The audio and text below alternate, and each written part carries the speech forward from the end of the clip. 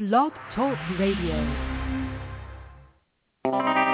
Yo, this is your boy G-Ski Rocks, and this is going out to the lovely, lovely women of the world. I know sometimes you have to make a hard decision, but I want you to think about this.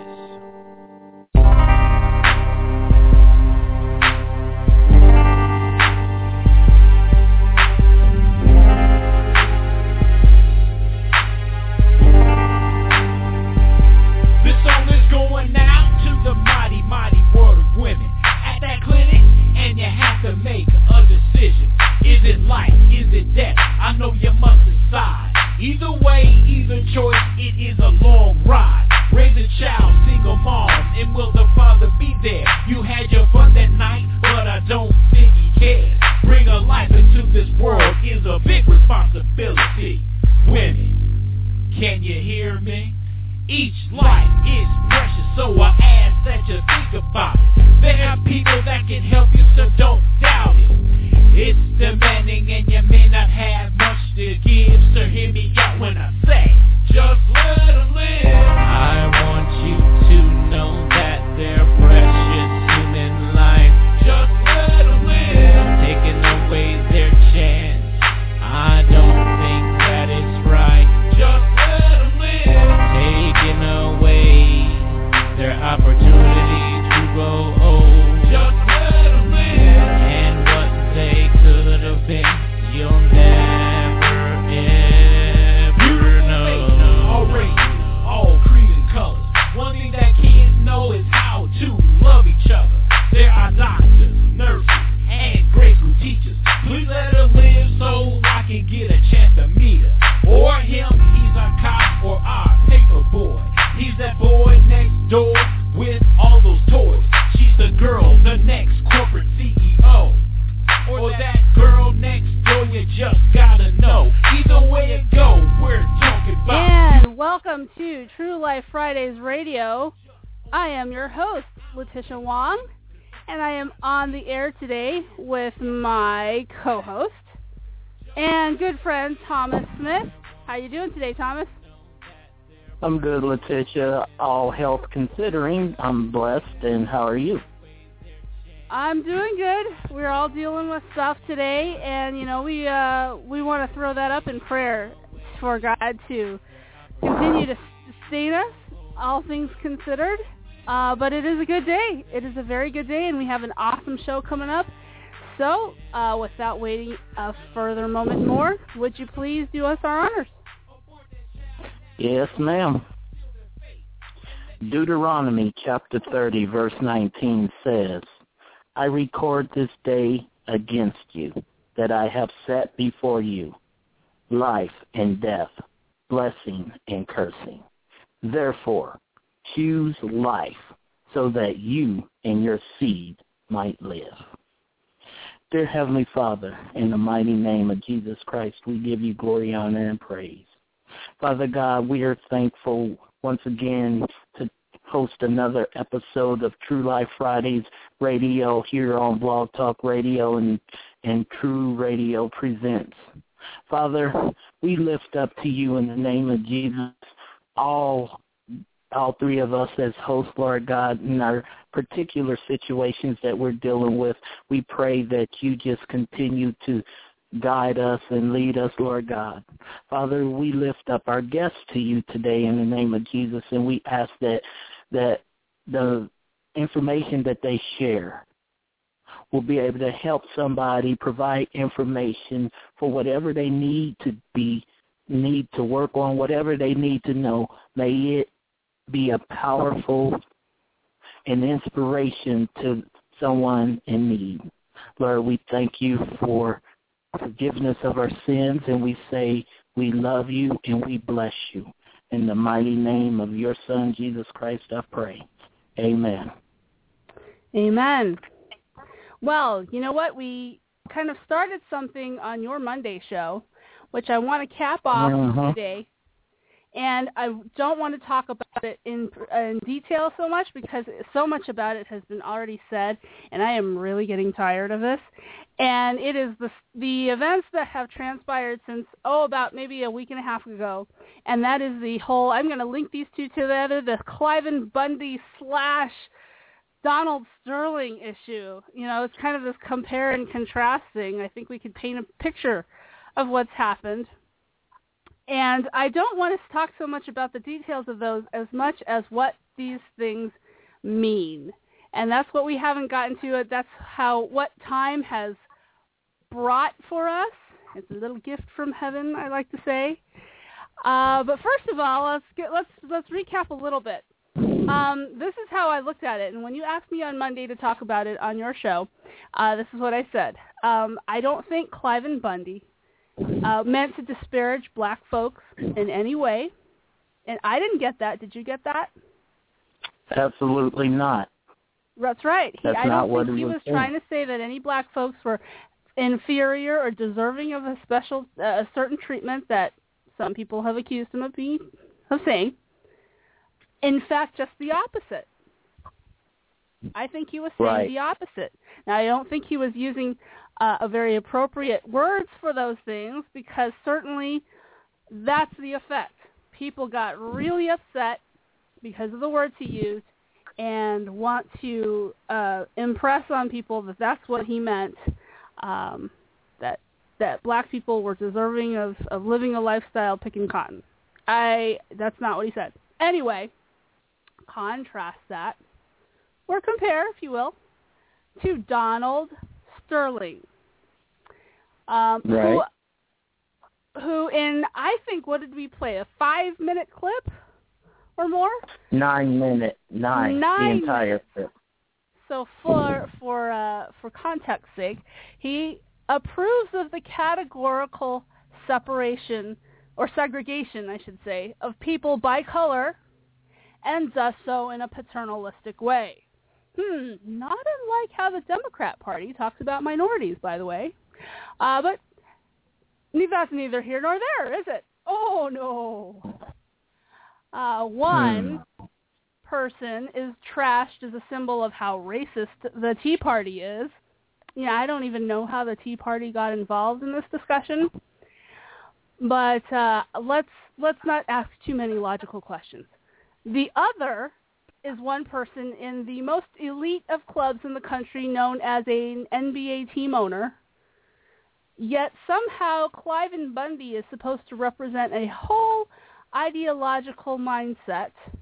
Donald Sterling doesn't represent the Democrat Party. But I found out what this is really about the evening the NBA commissioner announced that he was banning Sterling from his own basketball games and demanded that Sterling sell his team to somebody else. And I wondered, and I thought to myself, oh my goodness, that's what this is all about. This is not about, hey, what you really thought is, or what you really think is wrong of you to think that. It's kind of bigoted. It's not just kind of bigoted. It is bigoted. It makes you look like you think black people are somehow inferior and only deserving of your employment, that you take care of them in this paternalistic fashion. Do we even need to draw the comparison to what that really sounds like? I'm nutty. And when did one's, and I have to admit this, quite problematic views on race become a condition of employment in this country? Thomas, do you know of any time that this has happened? Any other time that this has happened in this country? It hasn't. Oh. It has not happened. Think about that one. Think about that one very carefully. I've been having a cold this week, so pardon me. Well,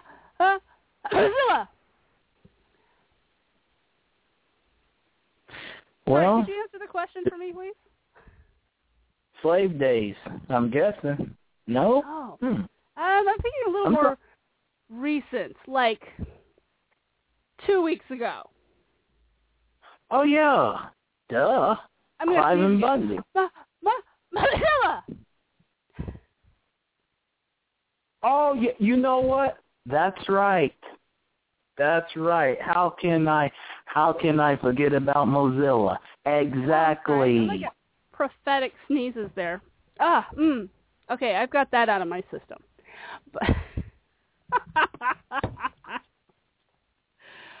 yes, we are seeing a huge market increase in the amount of thought policing going on in this country, that not only do you have to be a great big Democrat donor, you also have to have a private. Okay, let's start over. This is so ridiculous. Anybody who's anybody knows that your private views, even the most problematic ones on race and what have you, cannot and should not be a condition of employment in this country. But it has turned out that it is. Now, I have no idea how this is happening and legally happening. I have no idea how the NBA commissioner can order Donald Sterling to sell his team based on a privately taped statements that he made that he had no idea he was being taped or recorded, I should say. Actually, someone says that he asked her to record him. I don't know if that's true or not. Yeah, because I guess they're. Well, I do too, but that's the rhetoric coming out, and then also you have the fact that you got to keep in mind, Donald Sterling is a lawyer. He's kind of sitting back and just kind of taking this all in, because believe you me, if he's forced to sell his team, he can sue the NBA for billions of dollars. That's the one thing that people are not taking into consideration. What he said was racist, no doubt about it. But what he said was not in the context of public arena. He was saying that stupidly and racistly to his girlfriend / assistant, whatever she was to him. Yeah, assistant. Let's put those in air quotes. Assistant.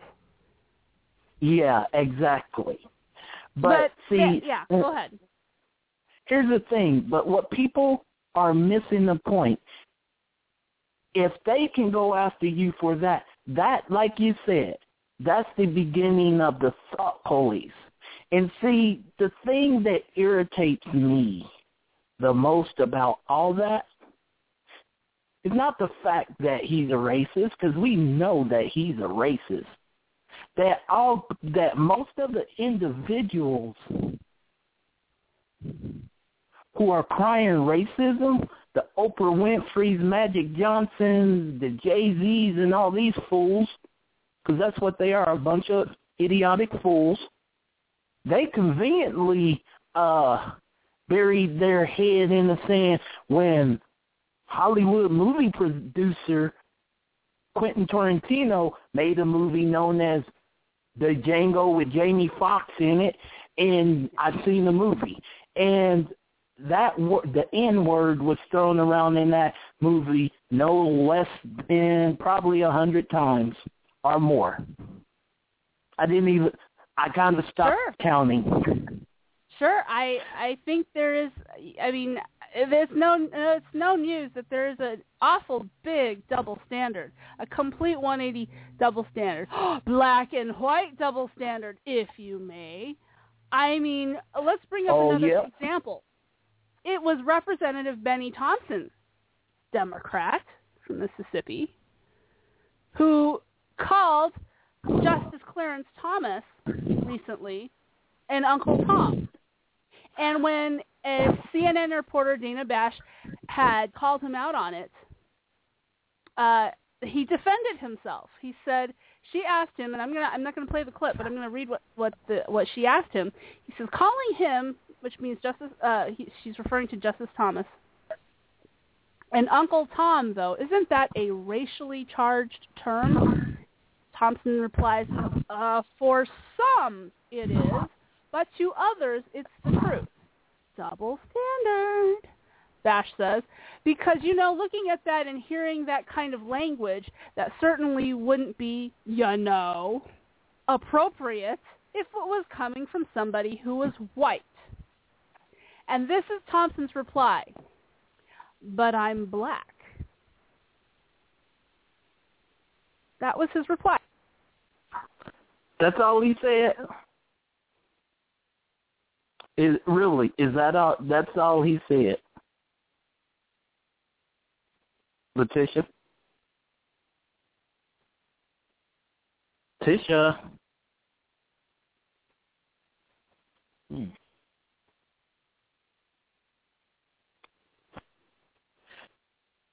I suddenly lost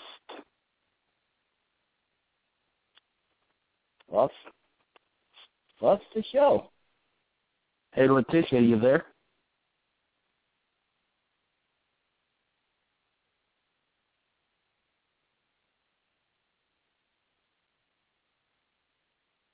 We seem to be experiencing some technical difficulties.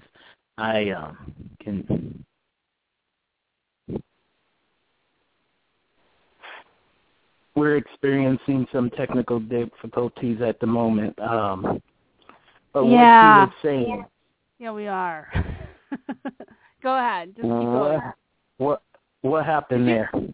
I'm having trouble keeping the connection live on Skype. But did you hear Benny Thompson's reply to to Dana Bash's question? Yeah, that he's black. Yes, that was his answer. That's all he said. That's all he said. Now, there's more that they talked about afterward, but that was his singular reply to her question. So, because he's black, that means he gets a free pass on making racist remarks? Is basically that was the implications of that answer? I presume that's what he left it out to say. Now, I don't know that I think he's clever enough not to go any further than that. I think he ended his sentence for fear of saying too much. Well, I'm going to say this, and I'm going to preference my comment by saying Mississippi has a lot of wonderful people that I know, but they don't have the 50th ranked education system in the nation for nothing. And Mr. Thompson just proved that point with his idiotic statements that he made. Well, this would be the miseducation if that kind of mentality is being spread as education. We certainly don't want to educate people into a double standard. It doesn't matter what color you are. Certainly, before the foot of the cross and the gates of heaven, God isn't going to ask you what color you are, and doesn't matter. But, these are first world problems. And the reason why I brought those up in our first few minutes is to contrast that with some real problems in the world. Mm-hmm. And I've got 2 or 3 in particular that I'd like to just kind of list off in almost rapid fire and talk about the real problems that people of color, are having all across the world. The first one, if people want to talk about Uncle Tom, people in other countries don't understand what you mean by Uncle Tom, and I'm pretty sure if you explain it to them, they will laugh in your face, because what has happened in Nigeria... They never read the book. Yeah. And I'm pretty sure that people who have read the book will immediately understand that people who use that reference haven't read the book. But exactly. Sorry. But these are the type of problems that I'm talking about. There are 234 missing school girls under the age of 14. I think they're under the age of 12. Kidnapped. Missing from where? In Nigeria. They were kidnapped by terrorists, and the media will not identify them willingly as Islamic terrorists, but there's only one active terrorist group out there in Nigeria that would do such a thing, kidnapping a whole school full of girls. And they're finding out now that those girls are being sold to Muslim men as wives and sold as slaves at the prices of as little as $12 per person. They've been kidnapped and they're being sold. And their families are crying out for justice. They want their daughters back. There's a story that the mothers are pleading with the government in Nigeria to intervene, pleading with the police to intervene, and they simply do not have the manpower to do so. And they staged a protest, and we've got mothers who are, you've just practically dying of heartbreak, almost dying of heartbreak in front of their officials, wanting their children back. And as a mom, that is breaking my heart, because I could not even imagine what I would do, and the grief that I would experience because of this. This is real. This is real. This kind of problem is real. This belly aching over what someone said about someone else and with regard to their color of the skin, it's not a pun that I intend, but it pales by comparison in the amount of severity and importance, I think. I think we all bellyache about our first world problems, but we ought to be thankful that we have first world problems. I think the official number of girls that were kidnapped was 200. Let me look this up. 234. 234. All at once? All at once. 234. That is quite all at once. That is big. That is a larger number than the people that were missing on the Malaysian Airjet that went down in the Indian Ocean, I think. Right. Which they found out now, it actually didn't crash. It was kidnapped. I have not been keeping up with that story. I'm sure that will be something interesting to look at. Yeah. But I can't imagine 234, at least 200 or so families that they're willing to do anything under the sun, but they're being sold as slaves. You want to talk about real slavery? You want to talk about real issues? This is happening right under our noses, and what is the media really doing about it? Absolutely nothing, but we're going to spend hours and hours talking about a rich lawyer who owns an NBA team that has never won a game in God knows how long, and the fight that is in there that has to do with that, and all the people that he's offending. I'm not making light of it. I'm just making a comparison that there are serious problems in the world that are much bigger than who's stepping on whose toes. Letitia? We need to put these things in perspective. Right. So can I jump in here?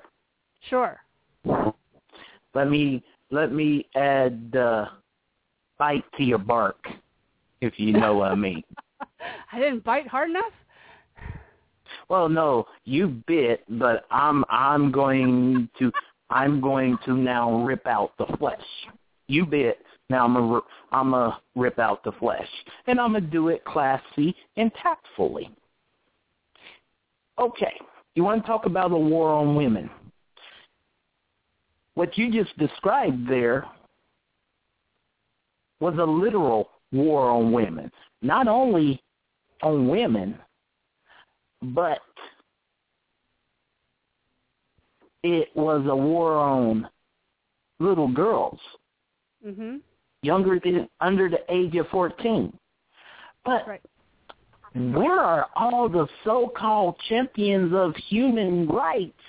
Oh, that's right. All the so-called liberal human rights groups are fronts for gay, lesbian, transgendered, and sexually deviant organizations. And I'm calling it exactly like it is. They're all fronts. And the ones that aren't are doing what they can to battle those things. 1. 2, you Democrats talk about how you're such for the champions of the little people. Man, y'all so selfish. You can't see past your own nose.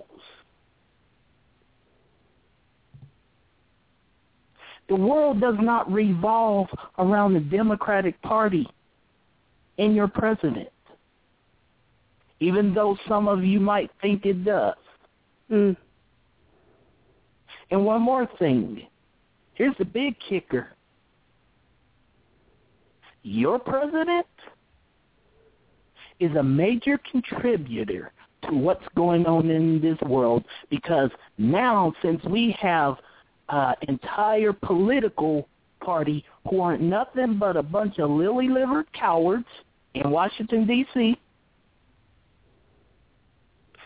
the rest of the evildoers in the world feel empowered and emboldened. Right.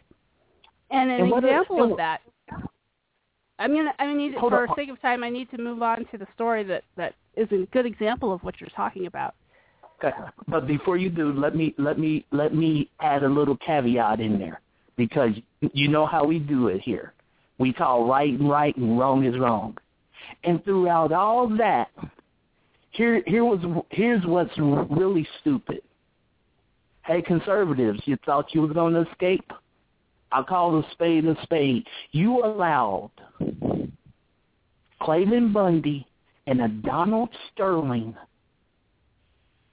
situations. One was this, the other wasn't. But you allowed it to divide you just as the liberals wanted. Check and mate. That's a very good point, Thomas. It's a very good point. But I'm not glossing over it, because we don't have time to dwell on that anymore. For this program, we can certainly pick that up.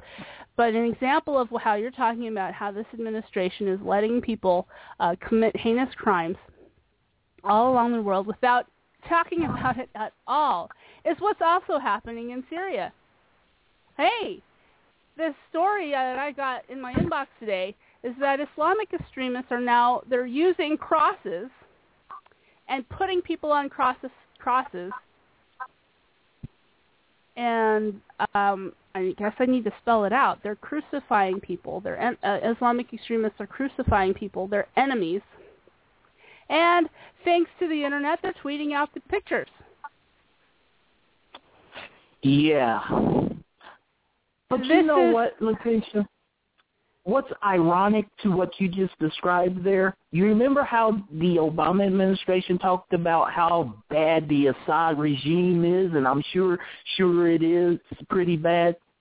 Oh, yeah. But what's really funny is that it's the Assad regime that's actually protecting the Christians in Syria. How does that work? Right. Well, how does that work? Not much different than Saddam Hussein kept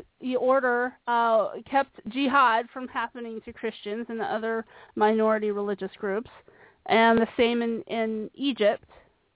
Exactly. And in 4.5 to 5 years, the Obama administration has helped.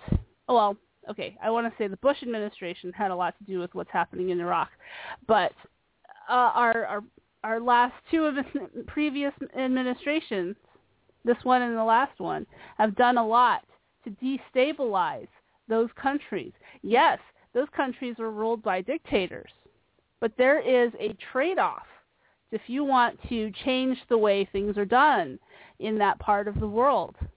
You don't play with dictators. You can't swap a dictator out there because you get what's happening right now. And what's happening right now is that Islamic extremists are using crosses not just to nail people who they identify as criminals or against their jihadist aims. They're also doing that to Christians. And it's sad to say that this is, for most Islamist extremists, this is completely Sharia compliant to do something like this. Because according to the Quran, it's for Christians, it's either convert and pay a tax, protection money, or be killed. So it's your choice. It's legal extortion. Extortion is halal. And that's exactly what's happening. And how is this is also happening under the nose of supposedly the most progressive, I say regressive, administration that our country has ever had.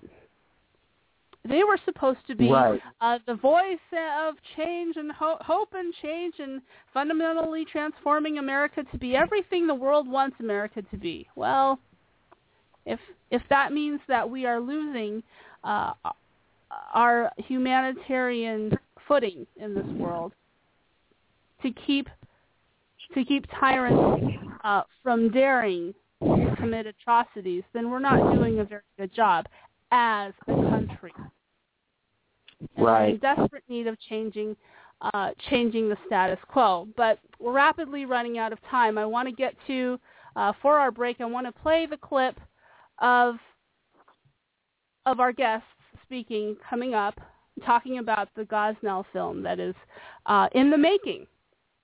And Ann McElhinney can't make it today. I got the word last moment that her co-producer will be calling our show and filling in for her. She is not feeling well, but we are glad to have him.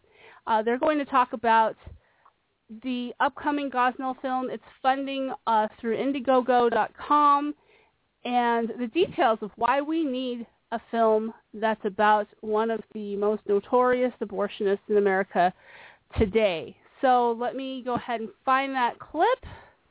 I got to scroll, so hang in there. And so, Thomas, you can finish, while I look for that, you can go finish with your comments that you were wanting to say earlier. Okay, I wanted to make my comment and reply to the whole, Muslims coming over to America. See, they leave their strict Sharia compliant countries because under the guise of being persecuted, but then they come over here and they're trying to implement the same strict laws. See, I don't think American women really understand what, especially liberal American women, understand what Sharia law is. Now, conservative women, and I hate to break it down into categories like that, but I have to for clarity's sake. If you are not willing to stand up for what you truly believe in, you say you're progressive, but you have to understand what do they think is going to happen if this country becomes Muslim? What does the homosexual lobby think is going to happen if this country becomes Muslim? They're going to slaughter the individuals that they consider deviant. Folks, look it up.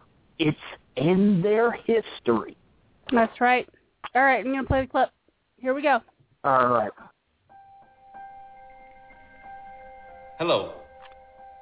We're journalists and filmmakers, and for over a decade now, we've been telling the stories that Hollywood and the mainstream media don't want to cover. We funded our last film through Kickstarter, and it was picked up by Mark Cuban's TV channels. And today, we're back to ask for your help to make our most important movie yet. Today we're launching the biggest ever crowdfunding campaign for a movie. We're going to make a TV film about Kermit Gosnell.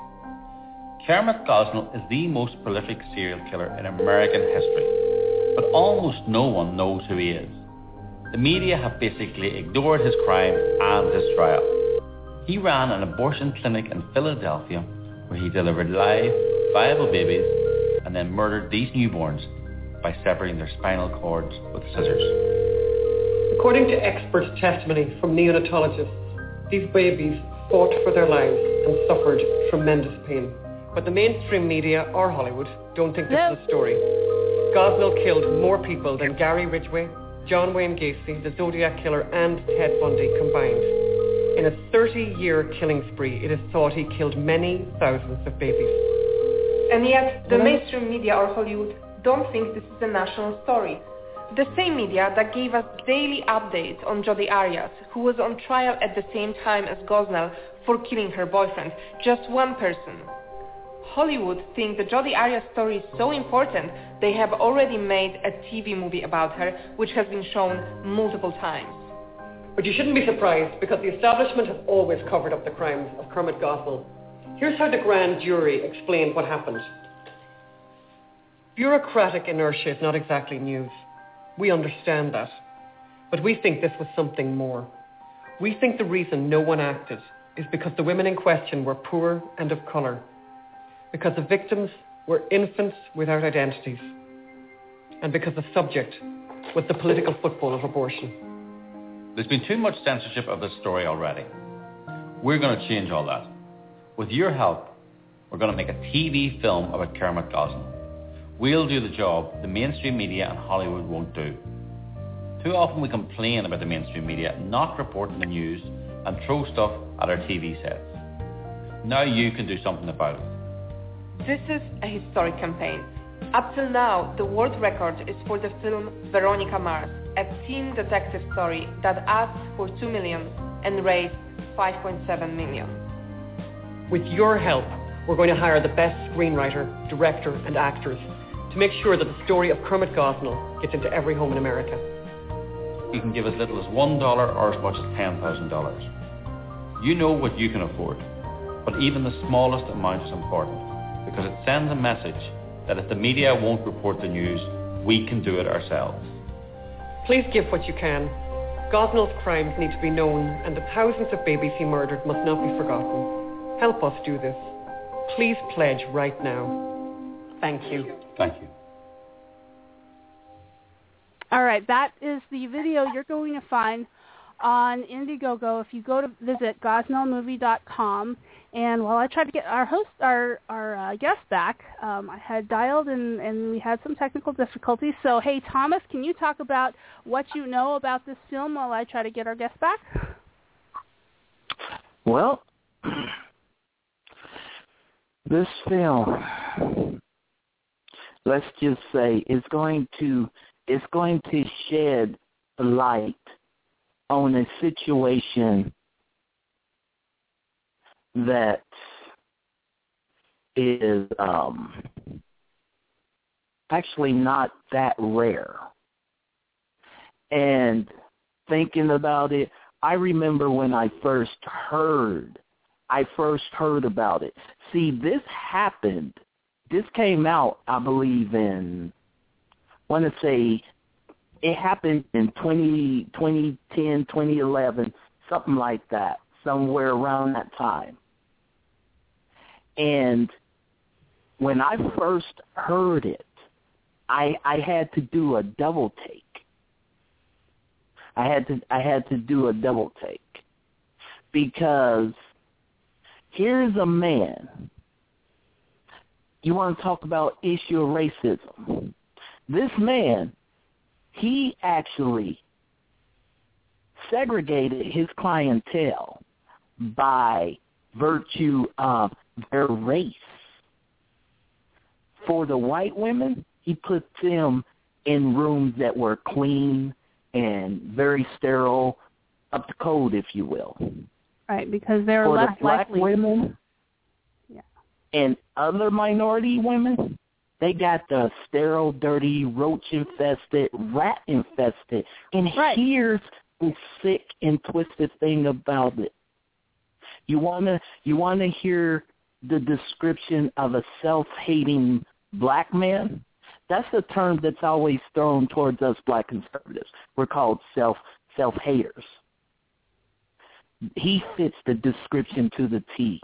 So, all right, this film is going to be phenomenal, and I'm gonna let our guest shed some more details because the man's sick, and I'll just leave it at that. Take away, Letitia. All right, online with us, I finally got. I might not get this correct, but I hope I do. Phelim McAleer. Wow, very good, Letitia. Very good. Oh, well done. Brilliant. Well done. Congratulations. Welcome to the program. Welcome to TRU-Life Fridays Radio. Welcome to the show. We've been very interested in the development of a film about Kermit Gosnell, not just because there has been so little actually said about him, but we want to know, and I want to know, why you in particular want to make this film, and why other people seem to be backing away from something like that. Maybe because I'm an idiot. I don't know. Or maybe because I'm crazy. And other people aren't. But I went to the trial. Mm-hmm. I went to the Kermit Gosnell trial for a couple of days. Happened to be in Philadelphia. And what I saw and what I heard there, will never leave me. The pictures I saw will never leave me. But also, what I saw there also was the press not there. This not being covered by the media, empty press benches. And that was almost as shocking as the evidence I heard. So I'm just a journalist. I just want to tell stories, and I want to tell stories that no one else is telling. And I want to bring information to people that people didn't know. And I learned a lot I didn't know in those couple of days. And I think there's so much that people need to know about abortion that they don't know that's been kept from them. I just want to tell people the truth, and I want to bring them the truth, because the truth is very powerful. The truth will set you free. What is it that we haven't found out about Kermit Gosnell yet? Well, lots of people don't know that you can have abortions in America up until the 9th month. Lots of people don't know you can have abortions in Philadelphia up until the 24th week. Lots of people in America don't know what the abortion of a 24-week-old baby looks like. I do now because the pictures were there, the 25th week, 26th week, 27th week, 28th week, 30th week. Lots of people don't know that these clinics are not inspected. Lots of people don't know that the biggest serial killer in American history is Dr. Kermit Gosnell. Lots of people don't know that almost every doctor and every health official and every politician in Philadelphia knew about his activities but said nothing and did nothing. There was a massive cover-up. Lots of people don't know, so much about abortion, so much about Kermit Gosnell, and we're making this movie. It's going to be based on trial transcripts. It's not going to have any agenda, but it's going to bring this reality of abortion, this reality of his practices, onto the TV and into every home in America in a very, palatable, understandable, and compelling way. We're going to make a movie. We're going to make it dramatic and interesting. It's very dramatic in real life, but it could be more dramatic now. And we're going to bring this into every home in America. So really, it's about bringing the truth into every home in America. And we've been on this crowdfunding website now, gosnellmovie.com, and so far almost 18,000 people have sent us small donations to make sure this film is made. We've been tracking the numbers. Right now, you're at 1,741,199. You are 83% of the way funded. You have 10 days left. Your goal is $2.1 million. And I have more questions about the film, but really quickly, because I know you want to get this information out, what happens to the funding so far if you do not make your deadline? If we don't hit $2.1 million in the next 10 days, all the money is returned to the contributors. So the people who are sending their $50 and their $100 and their $25, they'll get their money back, no penalty. But I think a lot of people, the 18,000 people who've contributed so far, they don't want their money back. They want to see this movie made. So we have to hit that 2.1 million. We need another, I think it's about 300,000 almost in the next 10 days. I mean, it's very doable. I went ahead and did the math. It's $358,801. And if we can get, I think it is, if everybody contributes about, if everybody that's listening to the show right now contributes $1,000, you'll be 90% of the way there instead of 83. And that'll be fantastic. But people, if they even were to contribute $1, if that's all they can afford, I think we'll make the total. But what I really want is a lot of people to contribute. So the total, I think you may need to refresh your computer actually, because on my computer the total says it's 1,744,000. But the big number, the number that's important to me, is the number of contributors. At the moment it's 17,857. I want that to be 170,000 people. I want as many people to give us $1, so that number goes up, so that the networks and the cable channels can't say, "Oh, there's no audience for this. Nobody wants this made." They, if we can get all these people to give $1, then we'll get this film made. That would be fantastic. Yes, and so the importance is that there is demand. There's numerical demand, and I believe it's out there. We really need to help promote the fact that Kermit Gosnell, now we'll go back to what you said earlier, had said, and you had said this in the video as well, that he is the most, the biggest serial killer that this country, America, has ever seen. And I'm pretty sure somebody's going to take issue with the way you characterize that. He's an abortionist. He is not a serial killer. And tell us why you call him a serial killer. Well, I'm not calling him a serial killer. It's the court of law. He killed people. He murdered babies. These babies were born alive, crying, writhing, struggling for life. And he plunged a pair of scissors into their neck and severed their spinal cord. That's on the record. That's what he was convicted of. And he was convicted of 3 murders. The jury said, as far as they could go back, he did hundreds, but they could only go back a few years because there's a statute of limitations. And when you go back to the beginning of his career, he did thousands. So he murdered thousands of babies, full stop. There's no factual doubt about that. He did it in a ritualistic way. He kept trophies. He cut their hands and feet off and kept trophies in jars of his victims. This is a serial killer. This is a criminal. And so we're making a movie about a crime rather than anything political, but it's going to bring the truth about abortion into everyone's home. In a way, Americans seem to be fascinated with crime stories. They're on the TV all night, every night. This is going to be another crime story, but it's going to tell people a lot about abortion that they didn't know. Right. And do you think it's because it's about abortion and people struggle with the legality of abortion that this is why a lot of the media don't want to report on this, and people don't want to see more about Kermit Gosnell being published? Let's be honest about this. You're more likely to find you're more likely to find a Hollywood executive or a media executive at a Planned Parenthood fundraiser than you are at a courtroom trying to find a story like this. That's what they believe. They're pro-choice, pro-abortion, whatever you want to call it.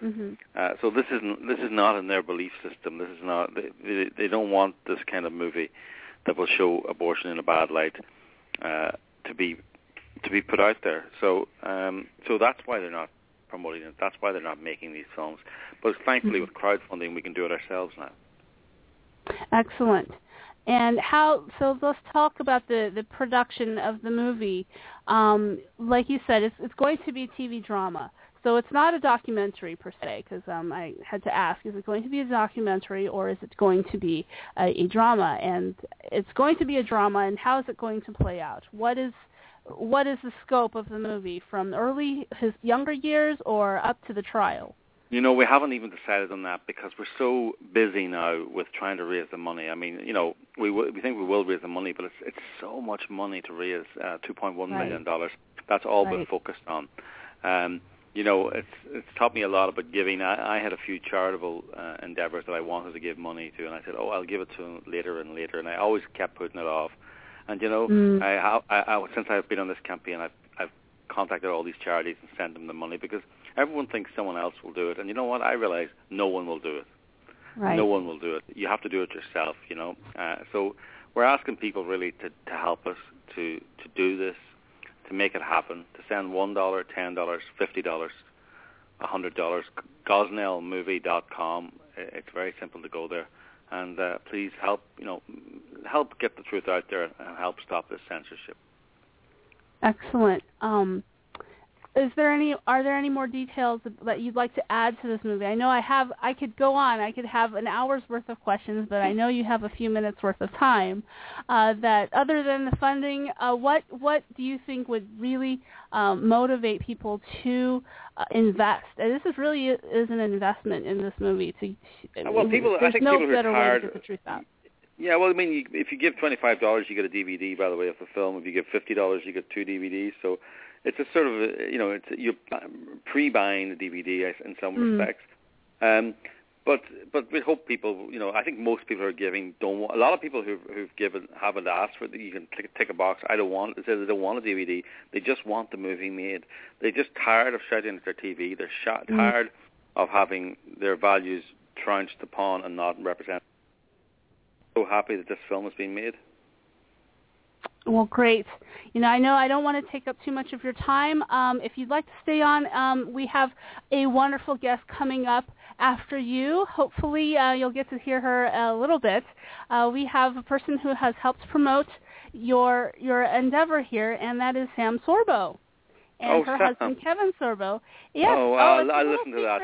I won't interrupt there. I don't want to interrupt, but I'll listen on the internet, or I'll listen to them. But no, that's so sweet. No, I won't interrupt them. No, I let them have their moment. They've been so helpful to us. They and Kevin, what a success he's had with his movie God's Not Dead. It's just fantastic.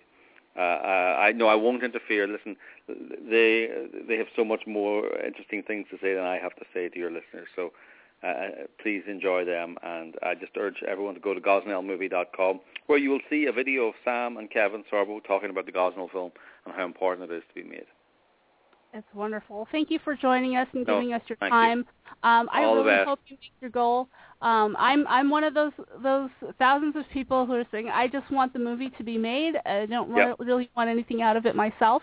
As what we do here at TRU-Life Fridays is we support all kinds of ways for the TRU-Life message to really be considered in the public square. I mean, we want the voices to be heard. We don't really want to make a judgment about that. We just want people to make up their own minds and judge for themselves, but they have to hear the truth. Yes, they do. Yeah, no, that's what we want to do. We want to tell the truth. So that's what we're doing. So thank you very much, and it's Gosnellmovie.com if anyone wants more details. Thank you very much. Thank you, Letitia. Bye. Bye. All the best. That was so sweet. I really am glad that he came on and talked to us about that, and I think this is what journalists really ought to be doing. It's not pushing an ideological point of view. I think in the last 8 years we have kind of gotten used to journalists becoming propagandists instead of journalists. Yep. And this is a man that just wants to tell the story. I mean, in particular, I did not ask, what is your view on the pro-life, pro-choice issue? I don't really, in the scope of what we're talking about, it doesn't really matter. I think that the heart of a journalist should be to tell the story rather than, well, how can I benefit my ideological party by telling this or not telling this? I think I appreciate that honesty above all things, and regardless of his point of view, I think that he's doing humanity a favor by telling the truth. And that's what we're all about. I mean, this is about the truth. I mean, this is why we took the stance that we've taken on the Clive and Bundy issue. I mean, if we wanted to grind axes, we could do that all day long, but it wouldn't be true. It wouldn't be true. Right. Nobody wins. We're not getting anything out of saying, hey, I don't think Clive and Bundy's a racist. Sure, he's terribly politically incorrect, and he did not say things appropriately. And, by golly, I'll even admit what the statements he makes are in the category of being a little bit bigoted, because you're putting people into categories. He didn't mean anything negative by it. Didn't sound like it. But, I've had my share of people telling me how well I can speak English. I've had people talk to me about someone they knew back in the 70s from Red China, and I'm like, I gotta smile at that, and I'm like, do I really want to look at this person as being some kind of ignorant oaf? Of course not. Of course not.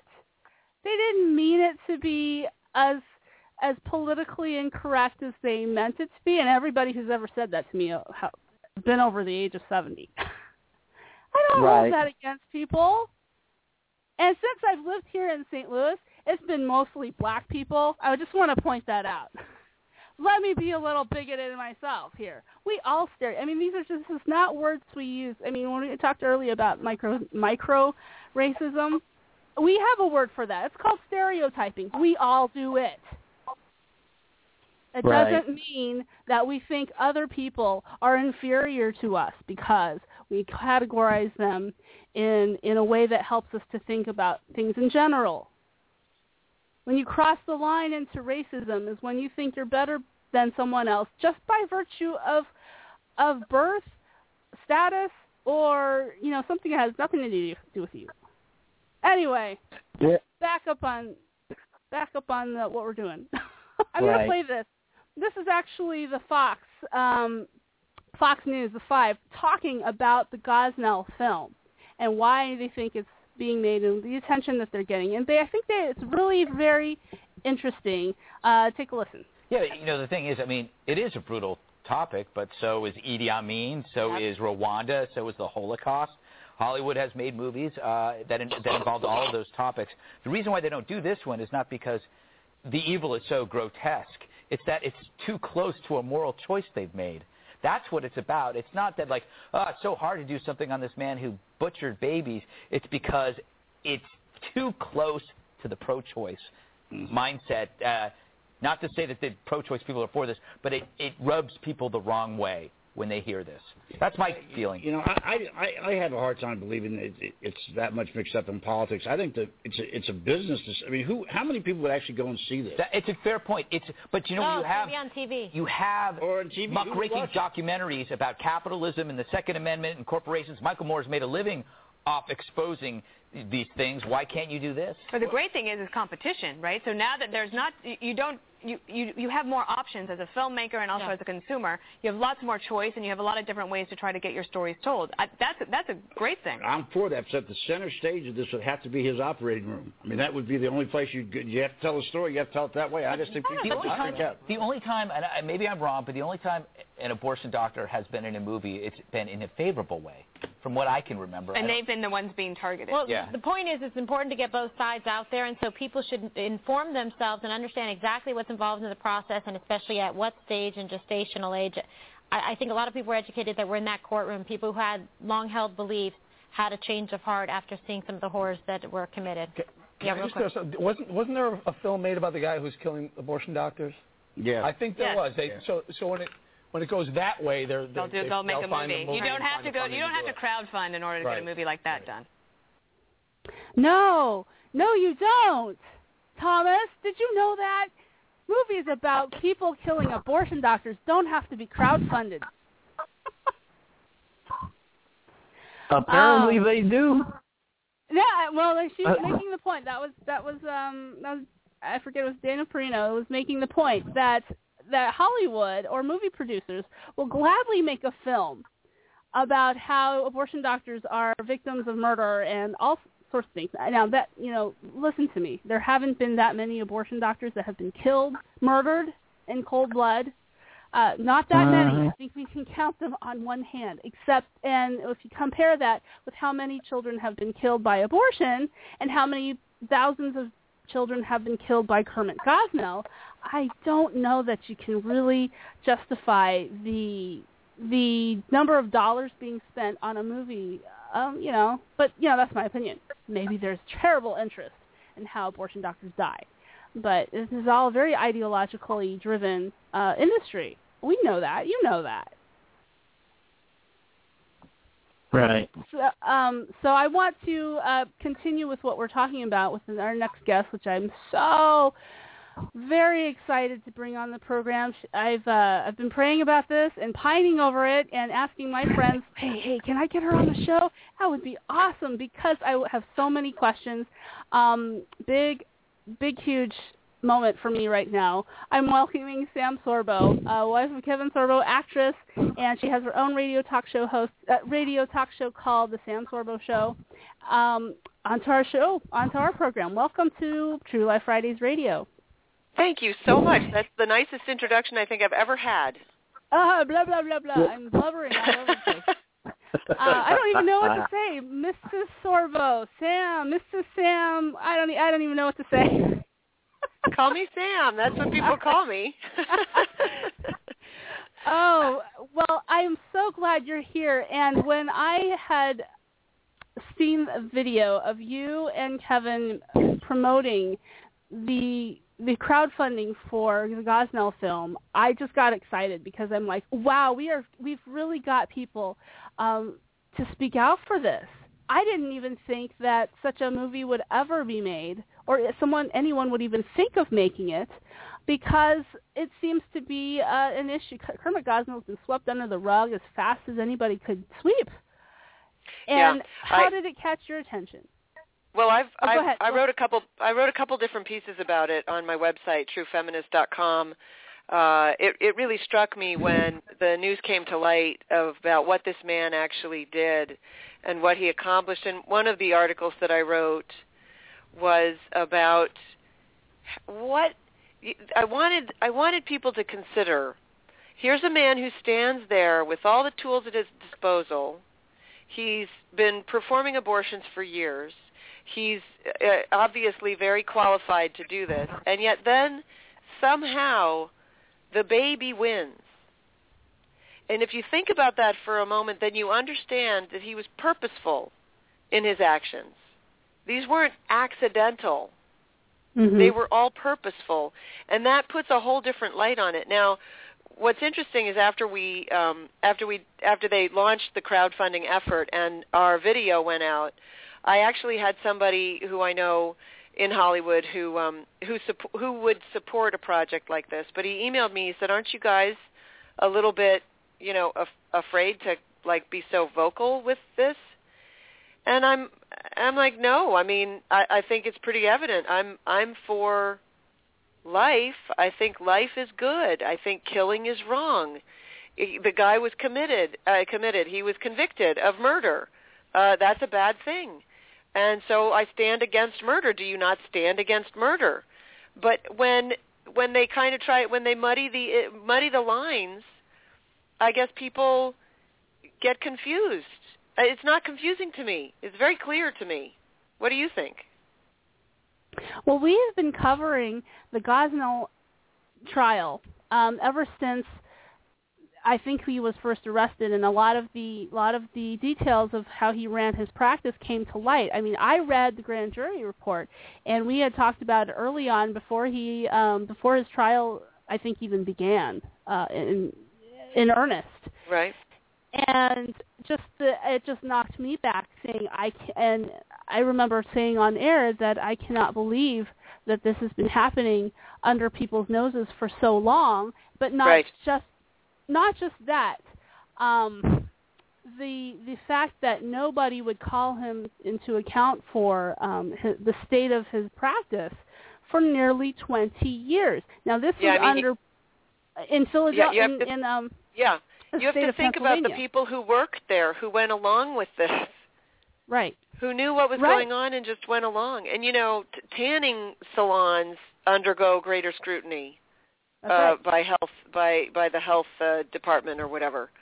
That's right. There was when they showed up to arrest him or to at least investigate, there was blood on the floor. There were trails of blood on. They didn't clean in the clinic. If anything, this clinic was doing a horrible disservice to the female patients who went in for services. You would think that if you were a women's rights advocate, you'd be all up in arms, because part of the reason he was brought down is because he killed a patient. That's right. A woman, you know.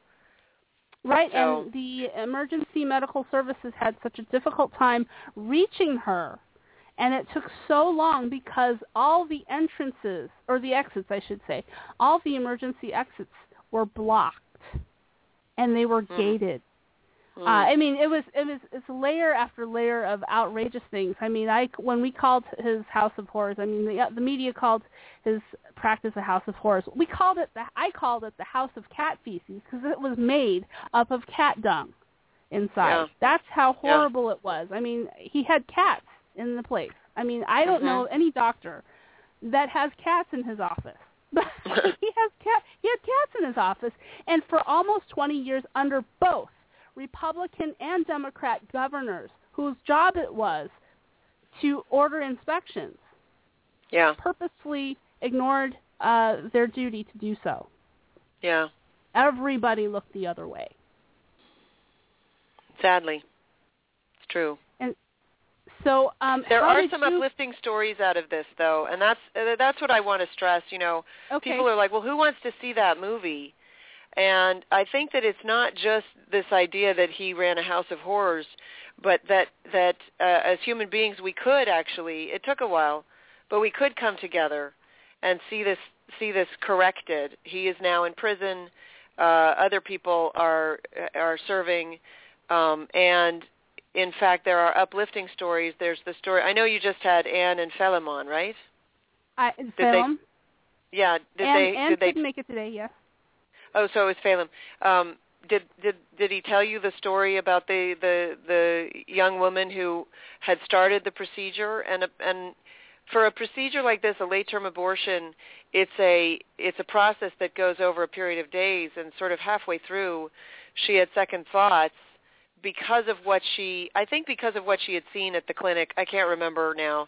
And she's now a very happy mom, because she decided to not go through with the procedure. So there are sort of uplifting stories that are built into this. It's not just, I know Bob Beckel wanted to sort of position it that it was just basically being in a horror, you know, it was a horror movie. It's not going to be a horror movie, certainly not the way Ann and Phelim run the show. So I'm excited to see it. If you haven't seen their other work, they do amazing work, and he's fantastic on camera as well. But this will be a documentary, so I mean, this won't be a documentary. So right, I have very high expectations for the film. And you know, the number one film on Lifetime was Amish Grace, which was the story about the Amish girls who were murdered. Right. I remember that. So it's not just a close-up of a gun shooting young girls. Do you know what I mean? There's a story there, and there's a story in the Gosnell, in the entire Gosnell thing. There's a huge story in there, and it's a story that ought to be told. So I'm excited to see it. I can't wait too, and I really want to see them meet their crowdfunding goal. They're actually very close. They are just over $300,000 to go. And I really want to see them hit that goal and see this film made. He couldn't tell me a whole lot of details about the content of the film because he said, you know, frankly, they've been so concerned with the fundraising aspect, they haven't thought a lot about the actual plot. But you know, I'm waiting for that to happen, and I think it will.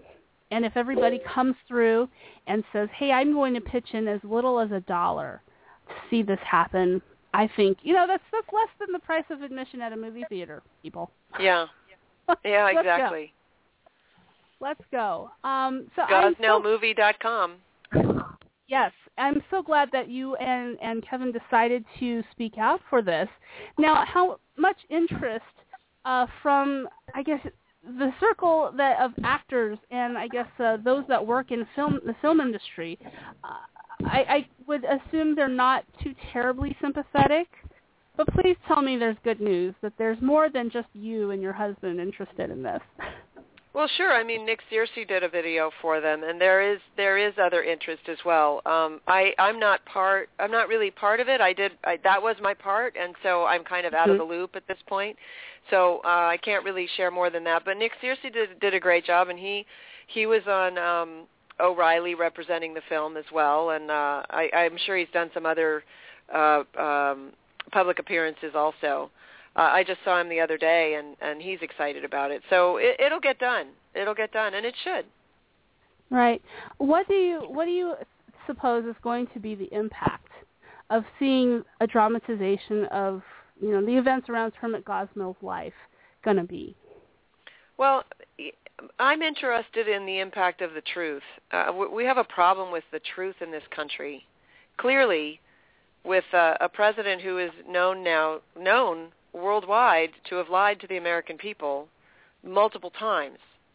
And you can try to justify the lie. Well, he needed to lie, as I believe it, I can't remember if it was Jon Stewart or Bill Maher said, but I think it was Jon Stewart, you kind of have to lie. You had to lie to get the bill passed, right? You can try to justify a lie all you want, but a lie is not the truth. So as long as you're not dealing with the truth, you're at a disadvantage in any situation in my view. So I'm not an outcome-oriented person. I'm a present-oriented person. I think that the story ought to be told, and people will make up their minds after that. This is a horrible story. This is the face of abortion in the United States. This is why people are so against this film being made. And the idea that people... Planned Parenthood, right after this story of Kermit Gosnell broke, and they completely said, no, this is not, we have nothing to do with Kermit Gosnell. If only things were different, if only we had known, what he was doing, we're totally against that. And he should be looked at as an anomaly. He should be looked at as somebody who nobody else is doing what he's doing. Okay, now you have the representative for Planned Parenthood appearing in the Florida, I believe it was some court proceeding, and they asked her if the baby's born alive, then what? And she says, well, then it's up to the mother and the doctor. So it's okay to kill the baby once it's born. And she said, well, you'd have to go back to our procedures. I'm not sure what our procedures are. And one of the representatives, God bless him, said, because at some point she said, it's up to the doctor and the patient, meaning the mother. And one of the representatives, I can't remember where this was, but anyway, he said to her, it seems to me at that point the patient would be the baby. And she had nothing to say. So Planned Parenthood can disavow this all they want. They can even say period at the end of that. But rest assured that this is the face of abortion. It's not the face of every single abortion. It's just the face of abortion.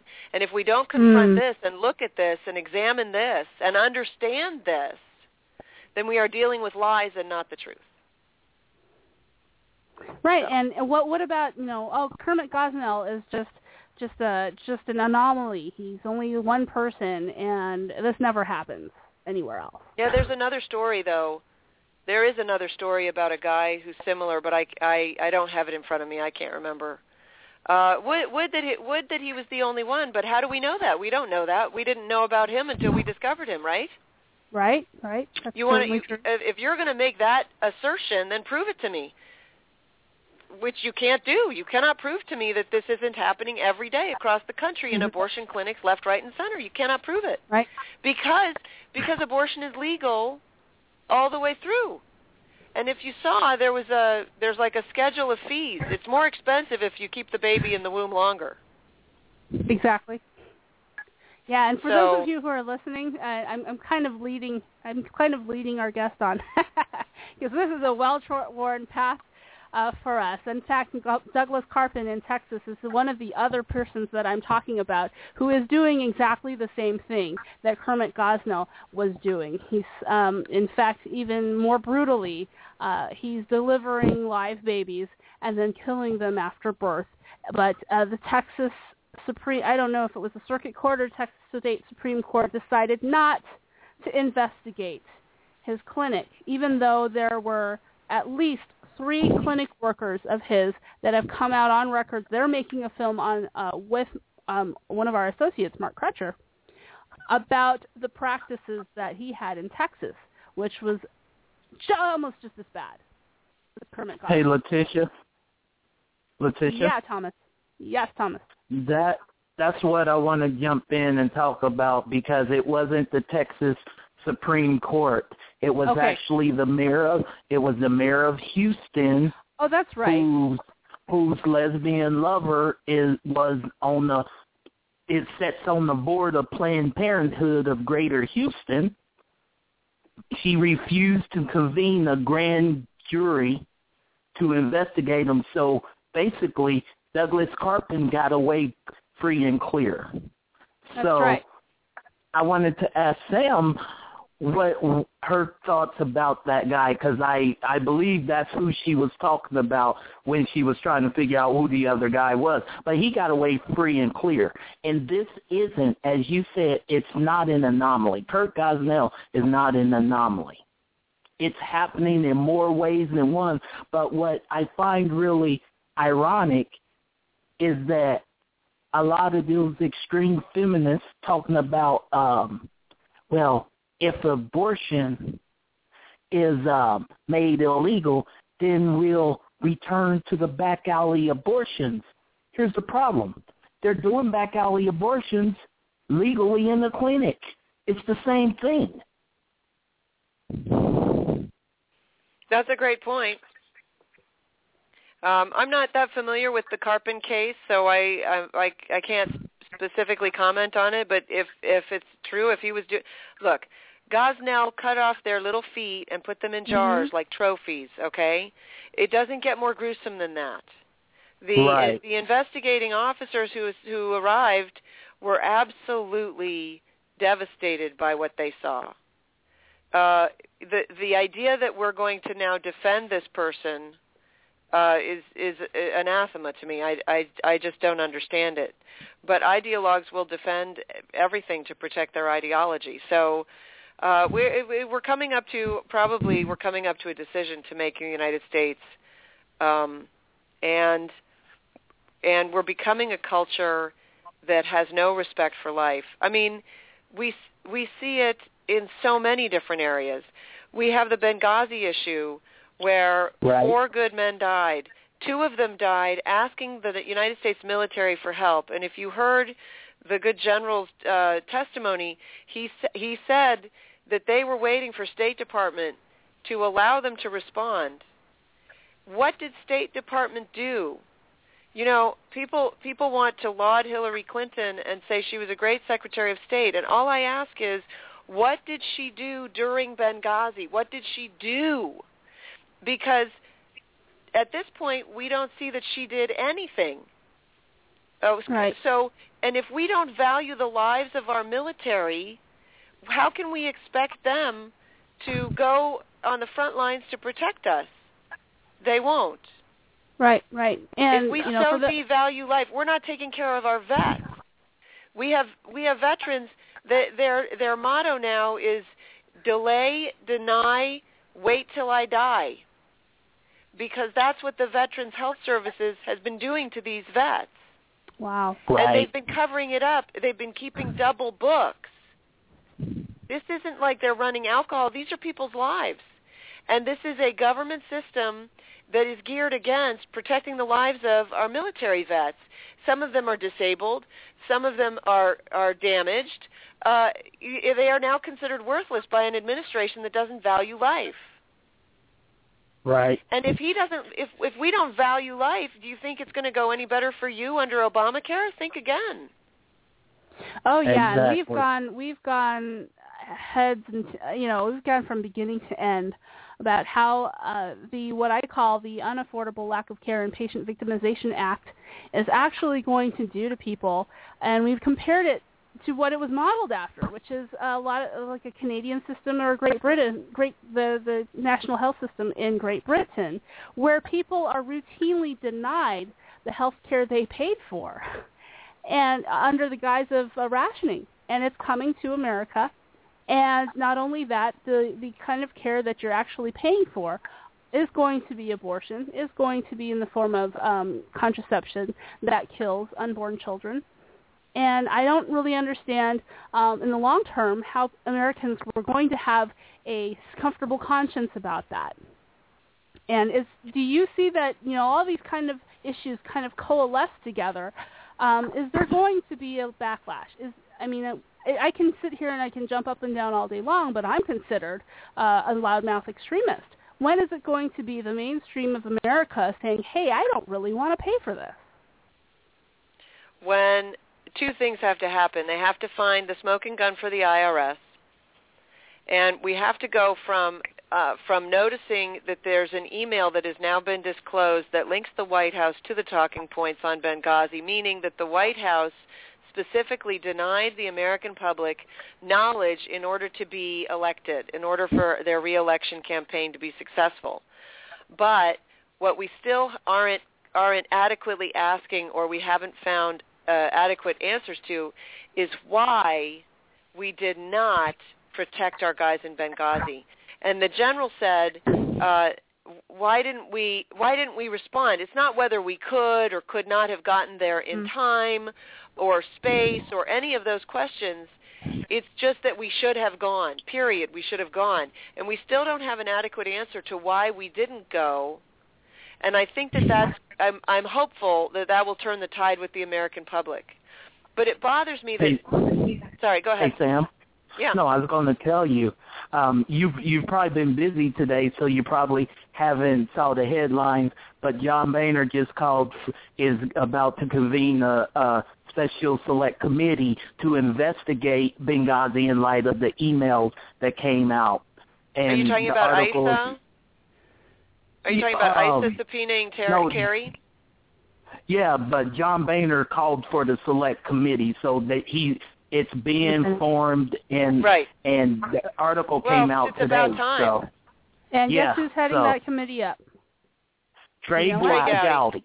Trey Gowdy. Trey Gowdy, and that's awesome.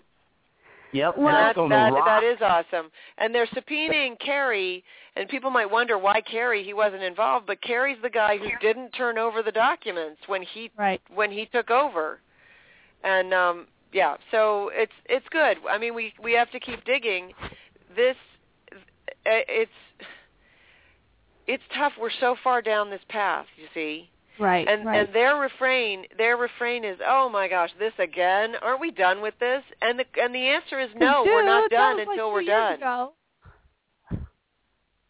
Yeah. It was like 2 years ago. So you really need that guy, and he doesn't remember if he changed the word. And it was a big, big fat word. It was like a very meaningful word. If he changed from attack to demonstration, it's a big deal to change that one word. And he doesn't remember. Right. It's a travesty on procedure alone.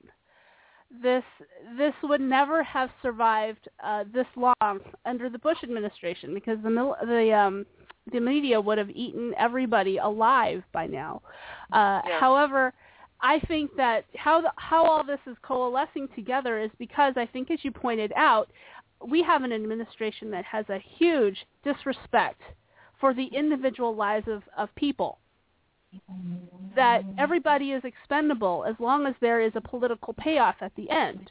And the political payoff for those who died in Benghazi is they get to cover up what they were really doing there, that they got killed over, and the political payoff for not talking about Kermit Gosnell is that we don't get to stir the consciences of people who really start to think about, hey, wait a minute, these 24-week-old children, babies that are being born and killed alive, are no different than 24-week-old babies that are in the womb that go on to get born at 40 weeks. Right. We don't want to think. We don't want to think of the human cost here. And I think there's a breaking point at some point in time. Yeah. Well, I'm hopeful. I'm hopeful that the American public will wake up and understand that there is sanctity in the human life, and that should really inform all of our decisions. That there is a God in heaven, that we have been created for a purpose, and that we're here to fulfill. And it isn't just by chance that we happen to be here. That's why I wrote my book, The Answer: Proof of God in Heaven, to bring people to the knowledge of God, and then let them make their own decision after that. But once you deny God, then nothing is sacred. Everything is you can do anything. If you deny God, then there are no morals. There are no standards. And I think that's where we've headed, and I think we need to get away from that. So I'm doing what I can. Well, I'm glad, bless you. It's been a pleasure, and I would love to have you come back on this program again and say some more about your book and the type of advocacy that you do, especially about and I want to know more about the Sam Sorbo Show. Well, tune in. It's weekdays from 9 to noon Eastern Standard Time, probably at a local station near you. It's syndicated nationally, and you can find me. You can find me online, and you should be able to find your station. I know they've had some problems with the website, but I think it's up and running now. And if you want more information, you can find me online. You can see my blog, samsorbo.wordpress.com. My website is truefeminist.com, and the book's at theanswer-book.com. Awesome. Very Sam, nice. Sam, before you go, I just have a question for you. Sure. When's your husband going to make another Hercules movie? Because I used to watch the Hercules shows with him, and I miss them. I did not. Yeah, well, that was a while ago. It was a while ago, but I catch a rerun every now and then. You know what's fun is somebody put up all the different Hercules over the ages. They put up like a contest to see who's your favorite Hercules, and he won by a landslide against The Rock and against Steve. I can't remember who played it before, but the guy who played it before him and the guys who played it after him, and so that's kind of fun. He was the quintessential Hercules, and in my mind, he still is. Oh, that's so sweet. I love the show, by the way, and cool. I myself, but I forgot to tell my co-host not to mention it. Have you seen God's Not Dead? I have. Not yet. Letitia has. I haven't been to the movies in a while. Okay, so you must go see God's Not Dead, because you'll begin to appreciate Kevin in a whole new way. He did an amazing job in that movie, and it is an amazing film. It's great for kids to get them involved in the question of are we here for a reason? Do we have a creator? And if so, what am I supposed to do with that information? It's a beautiful film. They did a fantastic job. There's a reason that a $2 million movie is at $53 million and still in the theater after several weeks. There's a reason for that. Wow, that's awesome. Yeah. That's a blessing, and that's the Lord. So thank you, Sam, so much. I have to vouch for the film.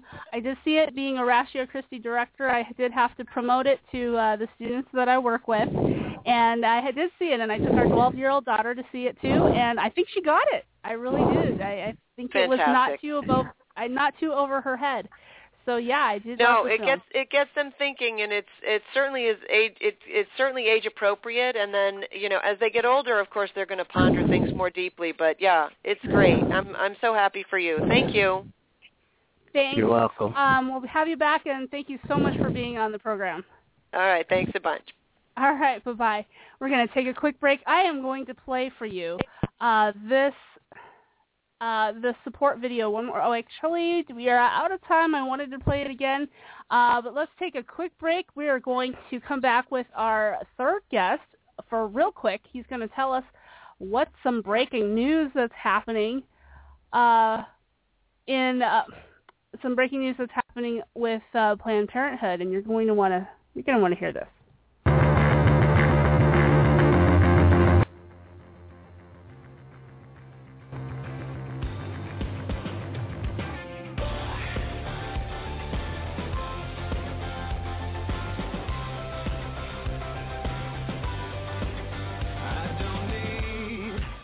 A new face.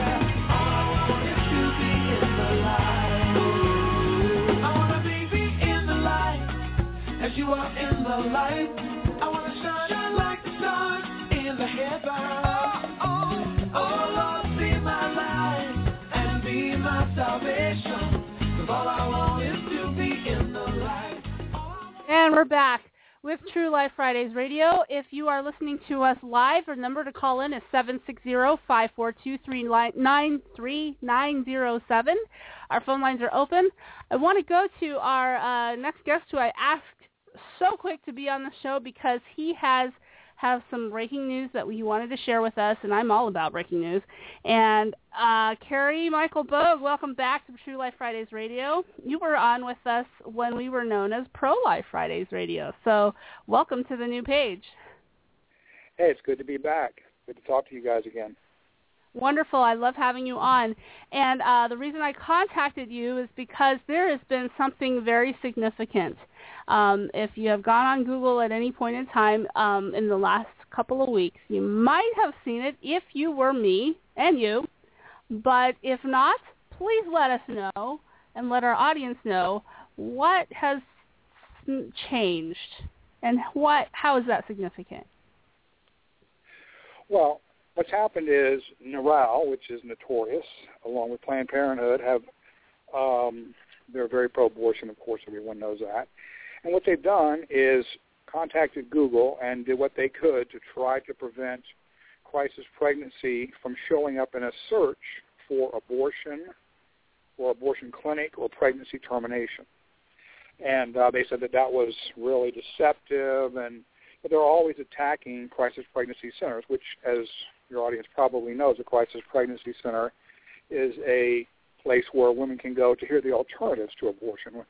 Typically, a crisis pregnancy center is a place you would find support, you would find financial support, you would find people that would educate you about what happens actually in an abortion, that you're 280 times more likely to get breast cancer, that you're taking a human life, that there's people that want your baby, there's many other options. So they see that as a threat, and so they complained to Google. Well, dude, I guess it was like a year ago. I just had to make that news reference. If you guys have been watching the news about that guy that used to work for Obama, he's saying dude on the news. Anyway, about a year ago, we did a tweet fest about CPCs, and we had heard through the grapevine that a bunch of pro-abort people were going to be doing a tweet fest attacking crisis pregnancy centers. So as I was calling around the country,